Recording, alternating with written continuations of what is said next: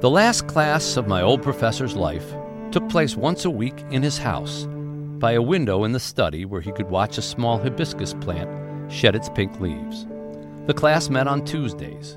It began after breakfast. The subject was the meaning of life. It was taught from experience. No books were required, yet many topics were covered, including love, work, community, family, aging, forgiveness, and finally, death. The last lecture was brief, only a few words. A funeral was held in lieu of graduation. The last class of my old professor's life had only one student. I was the student. The big internalization was the fact that the world is a dangerous place. If you make attachments to things or people, they'll be snatched away. So you better be careful. Don't put too much investment into things or people, because you're apt to lose them. That's what I internalized. That was the voice of Morrie Schwartz, the Morrie of Tuesdays with Morrie, and I am Mitch Albom, the author of the book Tuesdays with Morrie, and we welcome you to Tuesday People, which is a podcast incarnation of a lot of the lessons learned from that book, which took place 25 years ago now, and I thought it would be a good idea to revisit the tapes, the sounds, the conversations that Morrie and I had through the eyes of someone now 25 years older, hopefully 25 years wiser, but definitely 25 years older, and see how those things looked in the rearview mirror and how they look going forward in life. And that's what we do here on Tuesday People. Alongside me is Lisa Goich, my friend and producer. Hi, Lisa. Hello, Mitch. Glad to have you here as always. You always make the podcast more enjoyable, and you always come up with some great ideas for guests, and I give you full credit for our guest who's sitting right alongside you here. Hope Edelman is the author of Motherless Daughters, which was a huge #1 New York Times bestseller, and really, I don't know if it began it, but certainly galvanized discussions about what it means to lose one's mother and how that affects you in your life forever. It is a profound loss. As someone who has lost his mother, I can attest to that. Morrie was someone who lost his mother very young. He could certainly attest to it. And we're going to talk today about the effect that the loss of your mother has on you and how it changes you, how you can prepare for it, how you can recover from it, and many other things with Hope Edelman, who is sitting with us right alongside. Nice to have you here. Thanks, Mitch. Good to be here. It's a pleasure to meet you. Same. Your book, like mine, came out of a personal experience. Mm-hmm.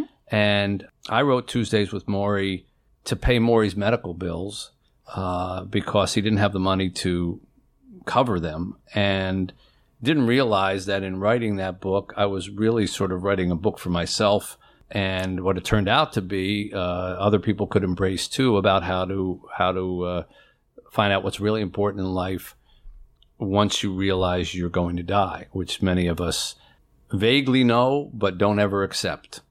You wrote Motherless Daughters because you lost your mother at a very young age. 18, was it? 17. 17. Mm-hmm. Tell us about the loneliness, for want of a better word, that I remember reading you expressed when your mother passed away, and there was sort of nothing there in the world to sort of say, okay, this is what you have to deal with when your mom dies and you're young. Right. Tell us about that. Well, my experience was almost the opposite of yours. I wrote a book for myself. Yeah. I wrote the book I needed that didn't exist, and I was really surprised when so many other people needed it too. I was 17 when my mother died of breast cancer. She'd been diagnosed about 1.5 years earlier. And I went looking for a book after she died because I was a reader, and I thought maybe I can find some solidarity, in pages, because I didn't know anyone else who had lost a mom. Hardly anyone.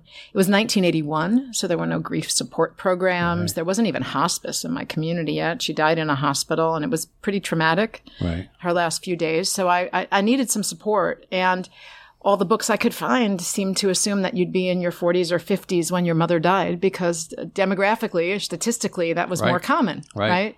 It was almost as if there was no recognition at all that you could be under the age of 40 when your mother died. Mm-hmm. So I kept every few years looking for that book at university libraries, at bookstores. And then I got to graduate school around 1990-ish and decided to write it myself because I was at that point had reached like maximum frustration load, not being able to find that information. And at the time, though I didn't know it, this book came out right around the time that there was a big shift happening in the bereavement community away from the 5 stages of grief, Kubler-Ross's work, which had permeated my family's experience in 1981, to what's known as the continuing bonds theory, which is about finding ways to stay connected to the loved ones who died, which is what your work has done for Morrie, is to maintain this ongoing connection and relationship that you share with others. Right. But I didn't know it at the time. I was just writing a book to help me and to meet other women who had lost their moms. Right. And in that process, you went out and interviewed close to 100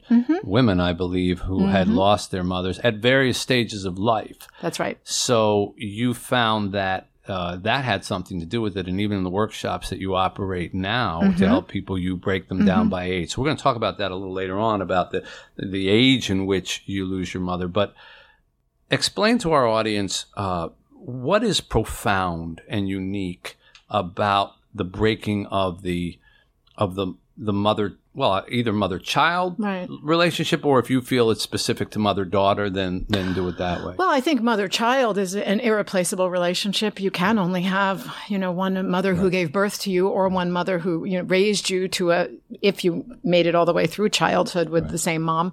But the loss for a son is no less profound. It's just different. Yeah. But age at time of loss really is an important determining factor of the long-term outcome. Very much so. And it's an irreplaceable loss. And I think, a lot of people will go out looking to replace what they lost. It's often a fruitless search. We often look for it in our romantic relationships. Sometimes we're looking for it in our relationships with our children. But I've found that once we accept that we've lost something that's irreplaceable, but we can find ways to still maintain a connection to that person after they die, there's a kind of relief, and when we talk about this at a retreat, I lead 4-day retreats for motherless daughters. There's this kind of palpable relief in the room, like, oh, okay, that's really sad and terrible that I can't replace that type of love. But now there's relief because now I can stop searching for it in somebody else and see what I can still hold on to or reconnect with even after she's gone. So let's do it the way that you have found it to be most effective. Then let's start with losing your mother young. There's a interesting parallel with that with Morrie, and here we're going to hear Morrie talking about losing his mother because she died when he was very young, just a boy. Listen to this. My mother died when I was 8. She's been sick for quite a few years. And she was sick for about 2 years before she died. So the whole thing started at age 6, the lack of mothering, so to speak. That's a devastating thing for a youngster. She was in her 20s. She may have been 26 when she got sick and died at 28, or maybe a little older. What do you actually remember of your mother's actual death? Was there a day or a period? My mother went to the hospital. We did not visit her there. We got a telegram, I don't know how much later, announcing that she was dead. That's how. That's it? I have the telegram. You still have it? I'll show it to you. What made you keep the telegram all these years? My father kept it. When he died, I just got some of his stuff. How did he inform you? Were you there when the telegram came? I probably informed him because he couldn't read English. So I started to cry a lot. It's usually out of deep feeling, but out of sadness, mostly the pain of having lost my mother. Now, I have to tell you, when Morrie spoke about his mother, which he did frequently, he would tear up. Mm-hmm. He was 78. It was literally, about 7 decades later. Mm-hmm. And he was still crying about that loss. Mm-hmm. So tell us when you lose your mother as a child, or even you were 17, I still consider that a child. It is. It's pretty close. What is unique about that loss, and how does it affect most people in terms of what they start searching for, grieving for, missing, and reaching for as they age? Well, when you're a child, you're still very dependent on that parent, certainly the mother, to help you through your various stages of development. You can almost pinpoint what might have gotten scrambled or stuck in your development based on how old you were when your mom died. If you're very young, you may not have learned emotional self-regulation. Now, that's not to say that every living mother can teach her child emotional self-regulation. We have to, I'm talking about mothers who can do it themselves and can model it for their children. But this is why the surviving caregiver matters so much. In fact, it's the most important intervening variable for a child's long-term outcome is who takes care of them, how functional they are themselves, and how well they can help the child navigate that loss. Maury, I'm going to guess, lost his mother in, what would it be, the 30s, the 40s? 30, yeah. Oh, so that was back in an era when the culture still believed that children didn't mourn.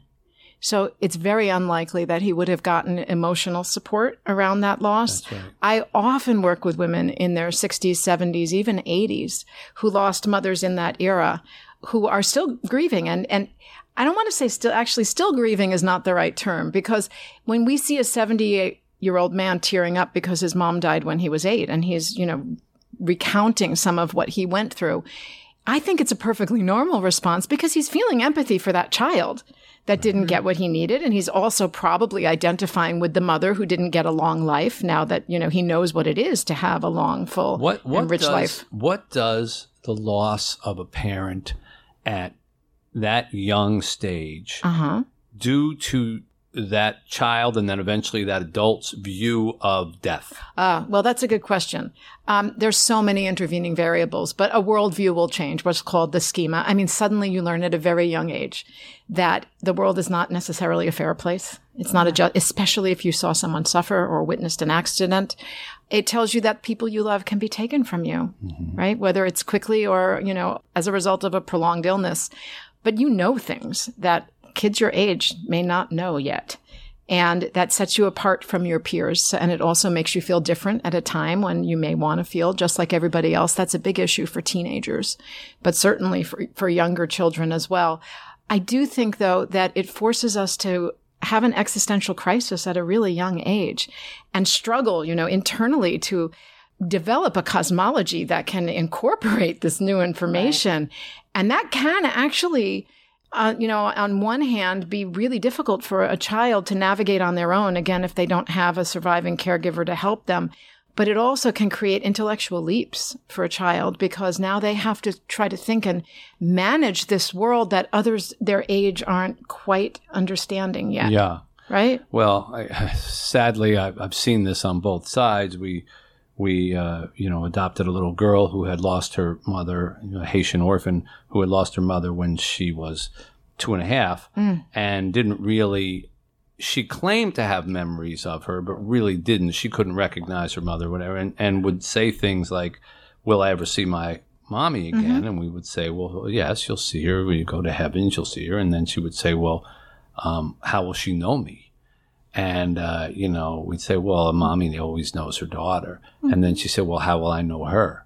And is she brown like me? And questions like that, that you realize she was only 5 and 6 asking these questions. Yeah. And, to have to, like you say, an existential crisis, that's a little young to be going through all that. But to have to think about, what I found fascinating about it was she still so embraced the idea of having a mother.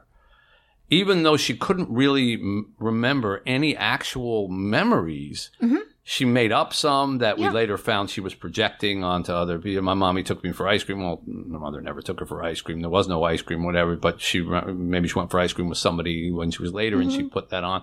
But the desire to have that relationship still with her mother, to look forward to it even when she, she was a child and she was talking about seeing her when she was in heaven. So clearly, it's in your mind, and you said something that I think our audience is be very interested in. The other person or whoever is left behind to raise her. In her case, she had nobody.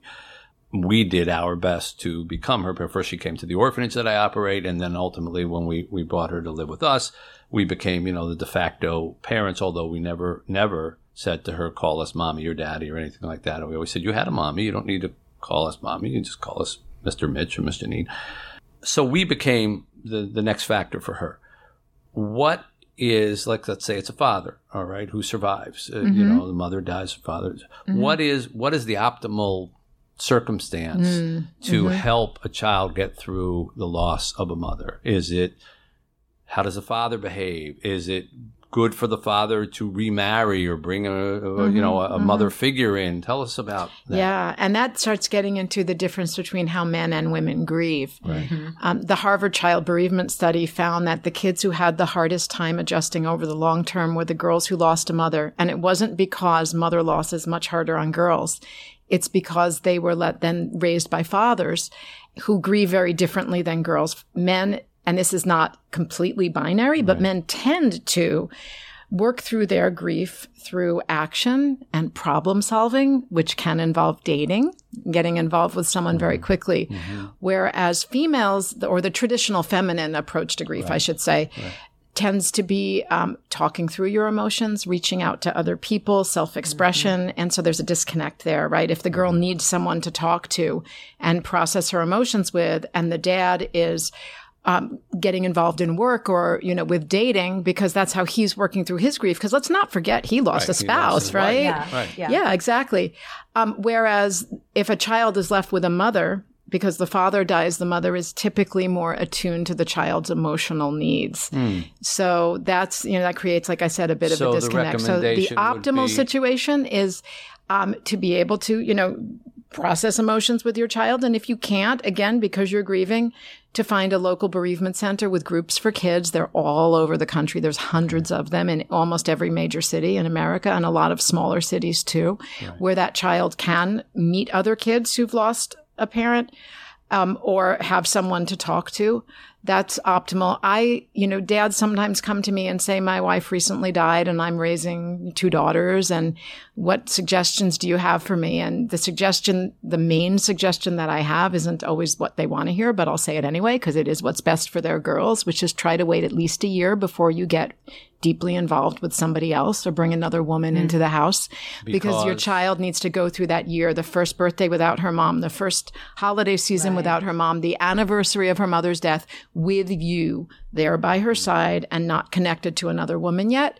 And it will be an easier transition then if and when you do start dating. How does the surviving husband, father, what's the roadmap for him to provide what the missing mother used to provide versus not trying to be the mom and therefore maybe frustrating the kid? Well, just trying and having your child know that you're trying goes a long way, right? I mean, maybe you're not going to be able to brush her hair exactly like her mom did, but you're going to try. You'll figure it out together. That helps an awful lot. And also, but bringing in other women to fill the gap, because there's going to be something, like you said, that a dad just can't do for a daughter. The same way that there are things that a mom just can't do for a son. She can't model the kind of male behavior or male attention that he would get from his dad. Right. So even relatives and stuff. Look out into the family. But what's really important, that's really important, is allow the child to remain connected to the mother's family. Yes. If it's a functional family, if it's a loving family, because she will need that connection to her mom's stories. She needs to be around people who can tell her later in life who her mom was when she was a child and a young adult. And so this raises a very interesting point, and we'll return to it as they get older as well. But now we're talking, we're breaking it down for purposes of our podcast, so we'll break it down into sort of categories. Child being 18 and under, referencing. How important is it for that child to not only be told, okay, we have to get over it, or mom's gone, we need to move on, you hear those kinds of things. I'm guessing, because of your orientation and what you said at the beginning, that it's actually healthier to embrace a lot of your mother's memories, find out more about your mom. Frequently you'll see kids who'll say, I want to know everything about my mother, stuff that they wouldn't have wanted to know if their mom was alive. You know, it'd be like, oh, Mom, that's a boring story. But now suddenly it's fascinating. They want to know everything. Yeah. What's the balance? What's the correct way to do that? Well, I want to say I think those cultural messages about getting over it and moving on are incredibly damaging to anyone in Western culture, but certainly to a child. And here's why. Because a child is only capable of grieving to the cognitive and emotional state of maturity that they've achieved at the time. Right. So if you're Maury and you're 8 years old, you can only process that loss and understand it based on your 8-year-old cognition and your 8-year-old emotional maturity. And it's really, really predictable for children to reach certain points in their own development where they either suddenly, understand abstract thinking. And they, an 8-year-old is not really thinking, my mom's not going to be there when I get married, right? They're thinking, my mom's not going to be there when I get home from school tomorrow. Right. They're very much in the present. So as a child develops intellectually and emotionally, they're going to revisit that loss in a different way. And the adults around them don't always connect the dots, right? Like an 8-year-old might be graduating from high school and suddenly really feel sad because their mom died 10 years ago. And when everyone thinks that they should be over it, they're not going to get the kind of support that they need. This is what I call the long arc of grief. And it's what makes it a lifelong process. Because, by the way, it's really common to feel that way when you get married, when you have your first child. And my mom died when I was 17. My first child was born when I was 33. And I had a big grief response being a mother without my mother there. And it was 16 years later, right? The culture said I should have been over it by then. But, heck no, I was not over it. The amount of grief, visible grief, that the surviving spouse should show in front of the child? Well, I think sometimes it's really healthy for children to see that the parents cry when they're sad because it gives them permission to cry when they're sad. But if they feel that the parent is incapacitated or debilitated to a point where they can't care for the child, that's frightening for a child. They will often suppress their grief until the parent looks like they're doing better. Maury went through that with his father, who really just never spoke about it. And, that was very common in that era. Sure. 1981, we never talked about my mom after she died. Can you imagine? 1981. Yeah, that's 17 years of my life she had spent with me, and I couldn't talk about her because it would destabilize the other family members. I mean, my siblings and I talk about her all the time now, but we were very, very careful about not upsetting our father, because if he fell apart, who would be there to take care of us? All right, let's shift to a second stage where, let's call it, post-school, young womanhood, early marriage, perhaps first children, a 20 to 40 range, when you're, making your big early life decisions. If you were to lose your mother during that period of time, what have you found from the people that you've worked with, that how that hits them during that key moment of, so many steps that you now, well, becoming a mother is one of them, but getting married and becoming a mother, starting your career or whatever, all those things. Walk us through that. Well, thank you for asking about that, because losing a mom in your 20s and early 30s is a particularly overlooked demographic in the bereavement world, because the idea is you're an adult, but and so you should be able to handle it. But you may not have a lot of peers or a partner yet that, really you can really share with and open up with, or who understand what you're going through. And that's a time, especially in America, the 20s is a time when you're still testing out different identities and figuring out who you're going to be, and choosing your partner or choosing not to partner during that time. And you may still be very emotionally tied to your family. You've got one foot in and one foot out. And you may still be pretty dependent on your parents for advice or support or financial support these days.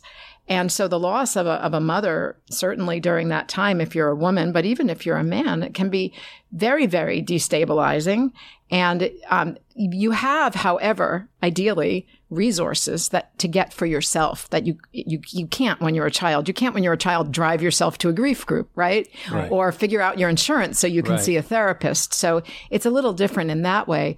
But the transitions into a permanent partnership, or, stable partnership like a marriage or a partnering, and the transition to parenthood is really significant, specifically for women who lose their mothers and men who lose their fathers, right? Because they're stepping into that role. They want the parent to witness them. They want the parent to validate them. If you're becoming a parent, you might wish your parent were there to help you, either practically or support you emotionally. Does there tend to be a rush in one direction or the other when someone loses their mother, to get married quickly or start a family quickly, substitute some kind of familial type of thing? It can be. It really depends on the individual. I've met quite a few women who chose to marry a man that they were with at the time their mom died because they wanted to marry someone who their mom had known or approved of. It wasn't always the right choice for them. That was a pretty common, situation that I encountered. Even marry them because they helped them get through yes, the grief. Exactly. And they felt yes, they it creates a kind of bonding. Exactly. And they knew exactly. them at that period Whereas of their life. they might not have chosen them for partnership or marriage under other circumstances. Yes. Interesting. And how about in terms of acting out? Because as you say, well, you have the resources to drive yourself to a bereavement group. You also have the resources to, and money, and you're earning and you're working, and maybe ideally, just decide to just go way off the road that your mother might have wanted you to stay on. Maybe you feel like you've lost your North Star, you've lost your guiding light, of advice. And do you find people make some bad life decisions? Sure. Sure, all the time. I also find that some people find it freeing. Too. Depends on the mom, I guess. I certainly went off the track that my mother would have chosen for me. And it led me, I think, to a much richer and more expansive life than I might have chosen for myself otherwise. So it can go both ways. It can go in that direction or it can go towards self-medicating, right? Right. And everything in between. What are the salves at that age? I mean, we've talked about young kids. They are at those ages, they need others to comfort them. You can't expect an 11-year-old to just sort of work it out, so they need their fathers, their aunts, uncles, the people around them, teachers, counselors. When you're in your 20s, 30s, approaching 40 and you lose your mother, what have you found provides the most comfort for people in those ages? It's finding others who have a similar story, which is why I've started these groups and retreats. They're all over the world now. There's more than 60 motherless daughters support groups where women get together and they feel like I found my tribe. I found the people who understand me. They share some of the same history. They share the same fears, the same challenges, the same triumphs, and we will witness each other. Every retreat that I lead is about between 20 and 26 women at a time. And they have a Facebook page where they can introduce themselves in advance and start getting to know each other. But then after the retreat, they can still meet there. And I see the Facebook pages and the posts. It's like, it's the anniversary, it's the 30th anniversary of my mom's death. I'm feeling really sad. Could use some sisterly love. And, within 12 hours, they'll get 17 women supporting them. Or they might say, my wedding is next week and, I've a lot's coming up for me. And they'll say, you got this. Or they'll attend each other's weddings. One woman came to a workshop. She'd been to a retreat and she said, I was standing there in my gown in the bridal room thinking, how am I going to go through this without my mom? And then 2 women from my retreat got there and came in the room and I felt, okay, I can do this. So the support of other people. I'm crying while I'm saying it. Yeah. The support of other people in those circumstances is of the utmost comfort, you're saying. That's what I found is the greatest and support. when they are together at these retreats, what do you find is the most common topics of conversation when they first begin to, the walls begin to come down? What are they saying to one another that is uniform? Okay. Oh, that's good. That's a good question. How do I do it without invading privacy and giving examples? Well, don't use names. I won't do that. I think I see when they get there, I'll tell you about this. When they get there, one of the things we do at the retreats is a 1-word check-in. We go around the circle. Everyone gives us 1 word to describe how they're feeling. And that very first time we do it, the first night, when we all gather before dinner, we hear a lot of scared, apprehensive, nervous, because they may not have opened up and talked about this certainly not with a group of strangers, but sometimes not ever. If they were very young and were told they had to, not cry. I mean, children have been prohibited from crying after a mother dies more often than any of us would like to think. Yeah. And then so we start on a Thursday evening and we end on a Sunday afternoon. And when we do that last check-in on Sundays, we go around the circle and the word is I feel held. I feel comforted. I feel understood. I feel calm. I feel, sad about leaving. And but you see it not just in their language, but in their bodies, in their faces, the release that just from being able to share their story with people who don't pity them, who don't judge them, who will receive it with compassion and curiosity. So that's the arc that we watch them travel. On Fridays are a very intense day because we say we are opening up the box. We're going to see what's been in there. And it's very emotional. And, there's lots of tissues used on a Friday. And, sometimes my co-facilitator on a Friday are like, whoa, forgot about how intense this is. Yeah. And if someone's leading with me for the first time, they're like, oh my God, I wasn't prepared for that.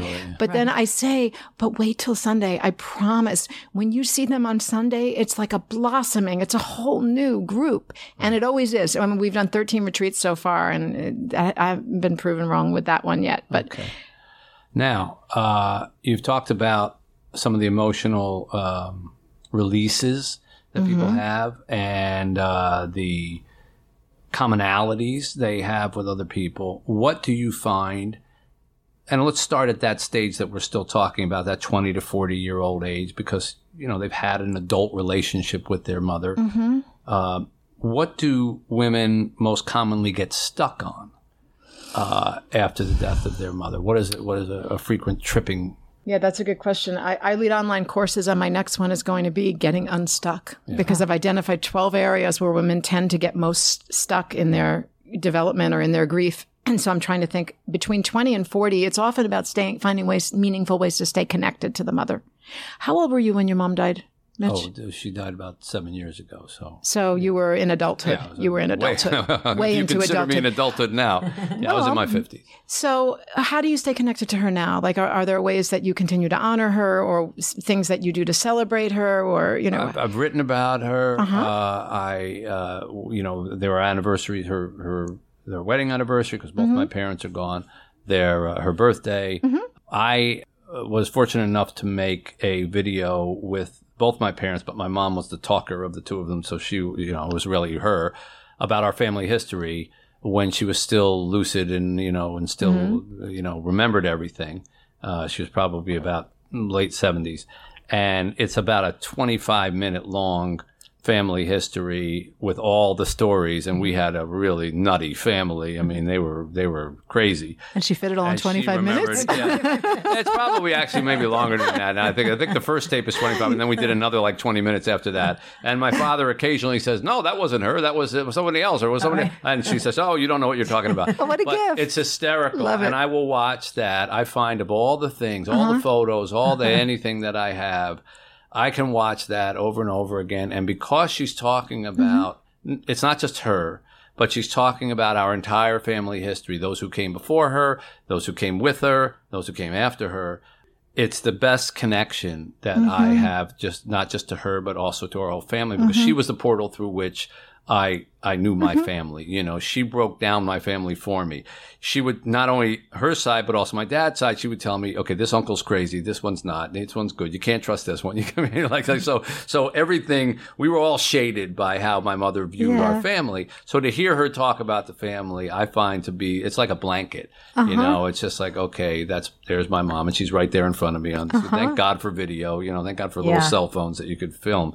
So that's how I find, maintain my connection to her. That and quoting her like every other day, because she always had something to say. Right, but look how lively and happy you are when you talk about it. Yeah, right?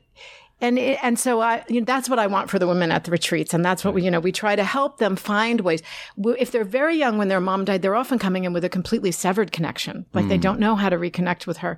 If they're in the 20 to 40 range, they're usually looking for ways to stay connected. So telling stories, sharing stories about her. I mean, we go around the circle and on a Saturday night, and we say, tell us a story about your mom. They bring pictures, they tell us stories about her. And so suddenly the 26 women in the room become 52. Right. Because all those moms now there are at the retreat with us. That's great. And we look for ways that, to help them keep those memories alive and stay connected to them. And the women who don't know much about their moms, we encourage them to make a list of who can you ask when you leave the retreat, Who can you ask? I'm very, very influenced by the work of Michael White, who developed narrative therapy in Australia in the 1980s. And he wrote a paper called Saying Hello Again, because he was getting clients coming to him who were in real states of distress. They were bereaved people who were very, very well versed in the 5 stages of grief and felt that they were failing because they were still grieving, after a period of time.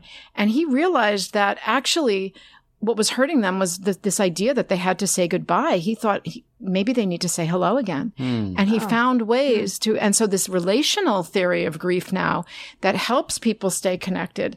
The work of Lorraine Hedke is brilliant in this area, and narrative therapy. It's helping people reconnect with those who died because they find their salve in maintaining some kind of connection. That's the theory of continuing bonds as well. It's funny because when you say that, I mean, that's exactly how I feel with that video that I'm describing. Exactly. And I never think like, perfect example. Come on, Mitch, how many times are you going to watch this? I Keep said, watching. No, this is, I miss my mom. I want to hear her voice and let's hear it. It brings her into the room again, doesn't it? Yeah. It does. Absolutely. And Absolutely. stories, like you were saying, stories from other relatives and stuff. And like my mom's girlfriends are, they're all in their late 80s and 90s now. But I love hearing their funny stories, especially about when your mom was younger, things that you may not have known about her in her teenage years, or what was she like when she was 20. Exactly. When you don't have them to ask those questions of anymore. Right. About a year and a half ago, a really good friend of mine died. And I walked as far as I could with her, before friends could no longer continue walking with her. And one of the things we did was I said to her,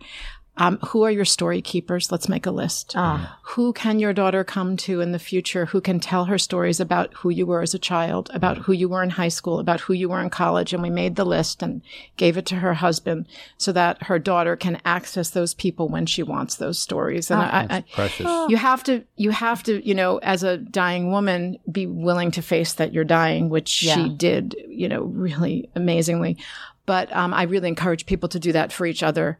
That's a great gift that you can help your friend leave behind for their child if they're sick or dying. Yeah. So let's go now to the final sort of age group, that being when death occurs at a more normal, statistical age, mothers dying in 70s or 80s, therefore their daughters maybe being in their 40s or 50s. And there's a lot of, with the baby boomer generation, there's a lot of this going on right now. And certainly people my age, Lisa's age, know people who have lost their mothers within the last 5 to 10 years. And, at this point, we're already adults. Maybe your kids are raised, but what are the challenges? What are the issues when a parent dies at that stage? You would quote unquote call it more normal, but I'm sure it's never normal. Well, it's called an on-time loss, yes, right? Right. But you've maybe lived 50 years with this person in your life. You don't know how to exist in a world without, that's a long time to have a relationship, right?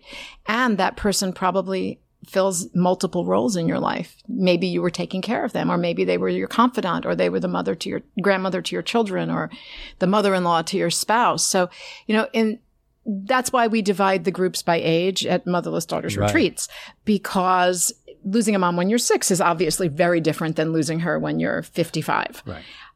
There's, in the words of the immortal Elizabeth Kubler-Ross, there is no competition in suffering. It's not better or worse to lose a mom when you're a child, or it's not easier or harder when you're a child or an adult. I don't go there with the comparisons. It's really difficult, but it's difficult at any age, but for different reasons. So, if your mom dies when you are an adult, you may have walked her through that illness, right? So you may have some trauma around watching her deteriorate like that. But you also may have to help your children adjust to that loss, right? It almost like a spouse would have to do, or a surviving spouse for young children. So you have multiple roles to juggle there. And, it can feel like a lot. I wonder if where guilt enters into these equations, because, the one thing about being an adult when you lose an adult, and I always say this about when I compare Tuesdays with Maury, sitting with Maury was 78 years old and I was 37, and finding Chica was sitting with a 7-year-old girl when I was 57, is that nobody expected me to save Maury, but I expected to save Chica. Yeah. And there's a whole difference between when you somehow feel responsible for the caretaking of the individual who you lose.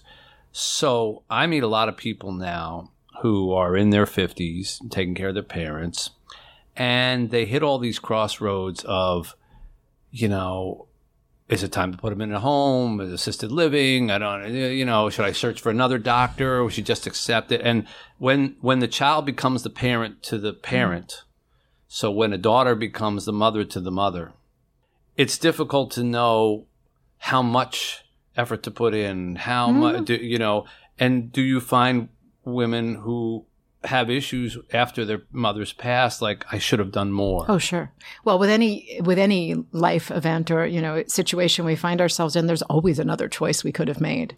Right? And if whatever choice we made led to an outcome that doesn't give us joy and pleasure and or, just some form of peace, then there's guilt maybe or regret about the choice that wasn't made. Right. I see this a lot among the women who were teenagers when their moms died.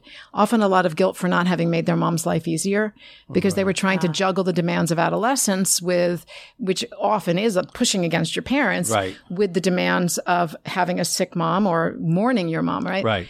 Before she dies. So yeah, guilt comes up a lot. It's exactly that comparison that I'm thinking, yes, you're teenage, and I could see if your mother dies, you feel like, oh man, that last year I was with my boyfriend, I was arguing with her all the time. So now that I look back on it, I was so mature. But now projecting ahead, I see a lot of women whose mothers have become burdensome in some ways to them, interfering with their life, interfering with their grandchildren, all that, and they push back on that, and then suddenly their mother's gone, and it's like, well, they might feel relief. They do, but and then you feel guilt for the comes with the relief, right? Exactly. Right. So how do you coach people through that type of thing? Well, sometimes it depends on the individual, because I do one-on-one coaching. So depending on the story and the individual, we might walk through all the steps and the choices that they did make. We might say, if you knew that this choice would lead to your mother's death, would you have made it? And they say, of course not. And I said, well, then you can only make a decision based on what you know, right? The guilt is retrospective, because at the time, you may not have been making a choice that would have led to that outcome if you knew that was going to be the outcome. So that's one route we might take. Or we might, look at that relief and balance it. I'm always looking for ways to balance out a story, working with them through forms of narrative therapy, because we create a story to understand our lives. We all do that. I mean, we're storytellers. This. We're storytelling animals. We're looking to make meaning, and we make meaning out of story. So we might dissect their stories and see what parts of their stories maybe aren't completely true, or maybe aren't true anymore. But, there is, of course, when you're losing a parent at an advanced age, or like in your case, tragically, when you're losing a child, where you have a feeling of responsibility, right? I should have done something. What could I have done to help, that person? And this often comes up a lot, when there's a death by suicide. What did I miss? What could I have done? How could I have intervened to stop that from happening? So I see a lot of guilt around women whose moms die that way. I imagine there's also then this happens between fathers and sons, and it has to happen between mothers and daughters, I imagine. When you bury your mother at a certain age, you realize you're next. You are now, there goes my... my roof. Right. Like, my ceiling. Lisa, you said, well, my dad's in his 90s, so how, I'm not going to die because, look, I've got this many years between me and him. But when suddenly they're gone and you're the matriarch or the patriarch of your family... You slid over. Mortality starts to become a very real thing. Yes, it does. And I don't think I ever felt as, fearful of death. I try not to use that word so much, but certainly cognizant of it. Exposed. Yeah, exposed to death until my parents were gone. And then it's as if the sheath just comes down, and it's like, even if you're healthy and all the rest of the stuff, you realize, okay, next in line, what makes sense, it's not going to be my kids, it's not going to be my nieces or nephews. They're looking at me saying, you're the oldest one now, You're the buffer between us and death. Do you find that to be an issue with? Oh, sure. At any age, my ceiling was ripped off at the age of 17. Right. And what that did for me was tell me that, we're all here with an expiration date, but we don't know what it's going to be. Because my mom certainly didn't expect to die at 42. Young? I was going to say that, yeah. Yes. Actually, I feared dying young from breast cancer for a long time because we tend to be afraid that we'll die the same way that our parents did. It's a form of identification. So, yeah, I did. I mean, I still do. Now I fear death more about leaving my children before they're ready for me to go. Right. But, oh, sure. Yeah, I see that all the time. Anna Quindlen actually has talked about this quite eloquently, both in Motherless Daughters and elsewhere, about how losing her mom, I believe she was 19 when her mom died from cancer, made her feel like I have to achieve everything quickly because I don't know how much time I'm going to have. So it can create this kind of overachievement. It can activate the overachieving gene if you have one. Yeah. Yeah. So is there anything, Hope, that anything that people can do while they are, because you generally coach and work with people who have already lost their mothers after they've lost their mother. Is there anything while their mothers are alive at all these various stages that can help prepare to perhaps soften the blow when and if death should come, either early or even in normal time, as you call it? Well, I don't know that I would ever recommend someone to live your life and your relationship with that person as if they're going to die, right? Because we can't control what hasn't happened yet. But I can make suggestions for what you can do now so that you will have an easier time way after, in what I call the long arc again, or what I call the after grief, which is what my next book is about, which is collect their stories, have the conversations that you'd like to have now that you can foresee, make choices for your future self. Like what I'm going to project myself ahead, 10 or 20 years. What would I have liked to have said? What would I like to have collected? Again, it depends on whether or not your mom is actively dying and knows she's dying and is accepting that she's dying. Some conversations you can have and some you can't. But certainly if you're an adult, you can think about, okay, what favor can I do for my future self? I picked this up from a friend of mine, who lost someone very close to him. What favor can you do for your future self? Now, if you can envision that person, what would I like to have in the future? Or what would I like to have said? And try to do it now. Because now's all we have, right? Really. Do you encourage people to do an exercise along the lines of, what would you say to your mom if you had another conversation with her right now? Yeah, I work with women to write letters to their moms now who have been gone for 20 or 30 years. The themes that they most frequently want to say to those who are gone? I don't read their letters. They're private, so I don't know. But I think when I would sit down to write a letter to my mom or to my father, who died when I was 40, I find that I ask them for advice, but I know the answers. That's the surprise, is that I almost always, I can imagine what they would say to me. And maybe I'm way off because I'm imagining what my mom would have said to me at 42. Right now, she'd be in her 80s. So I don't know how she would have changed and grown or developed right? I don't know what she would have become. But I can pretty much imagine, what she would have said to me at 42. Yeah, that's another thing, is that your mom gets stuck in your mind at a certain age. That's another way that people feel stuck. Yeah. I wonder how many people would want to say, I'm sorry. It seems that I'm sorry is a very common thing people want to tell their parents, and it's amusing sometimes to the parents because it's like, that's the last thing I expected from you, right? And you don't owe me I'm sorry, but kids often feel that they do. Well, the teenagers often want to apologize for their behavior, and we talk about that. We talk about, well, what was your mom's relationship like with her mom? And she says, well, it wasn't so good for a while and then it got better. And I said, well, don't you think your mom knew, that you were just acting like a normal teenager because she'd been through it and been there once herself? And that often, helps people self-regulate a bit there. Well, what an interesting topic and world that you have dived into. We're dropped into, I guess, by life circumstance. But as we have both found, interesting exposures to death can lead to very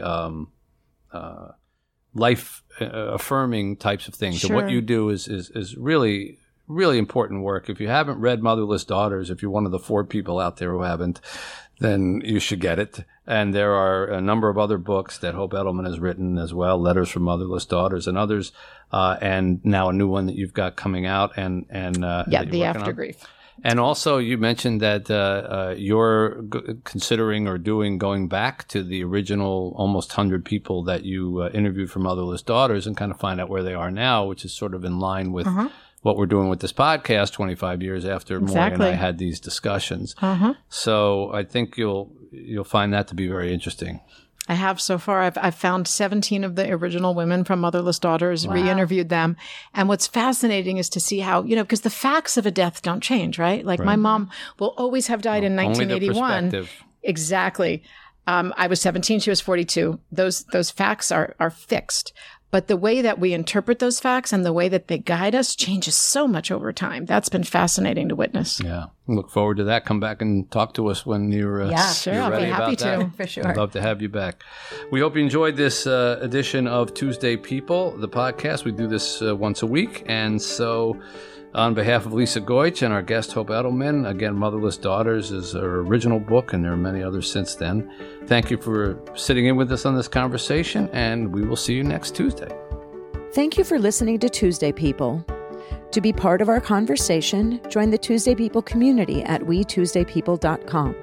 Subscribe to our podcast so you don't miss an episode, and share it with your friends. We look forward to having you with us every Tuesday because, after all, we're Tuesday People.